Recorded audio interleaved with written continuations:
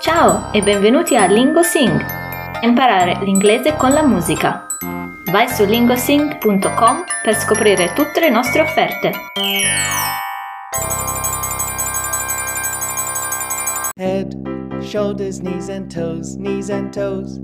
Head, shoulders, knees and toes, knees and toes. And eyes and ears and mouth and nose. Head, shoulders, knees and toes, knees and toes. Back, tummy, arms and legs, arms and legs. Back, tummy, arms and legs, arms and legs. And hair and neck and chin and cheeks.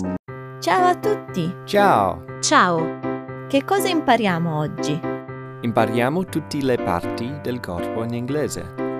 La testa, Head, le spalle, shoulders, le ginocchia, knees, le dita dei piedi, toes, gli occhi, eyes, le orecchie, ears, la bocca, mouth, il naso.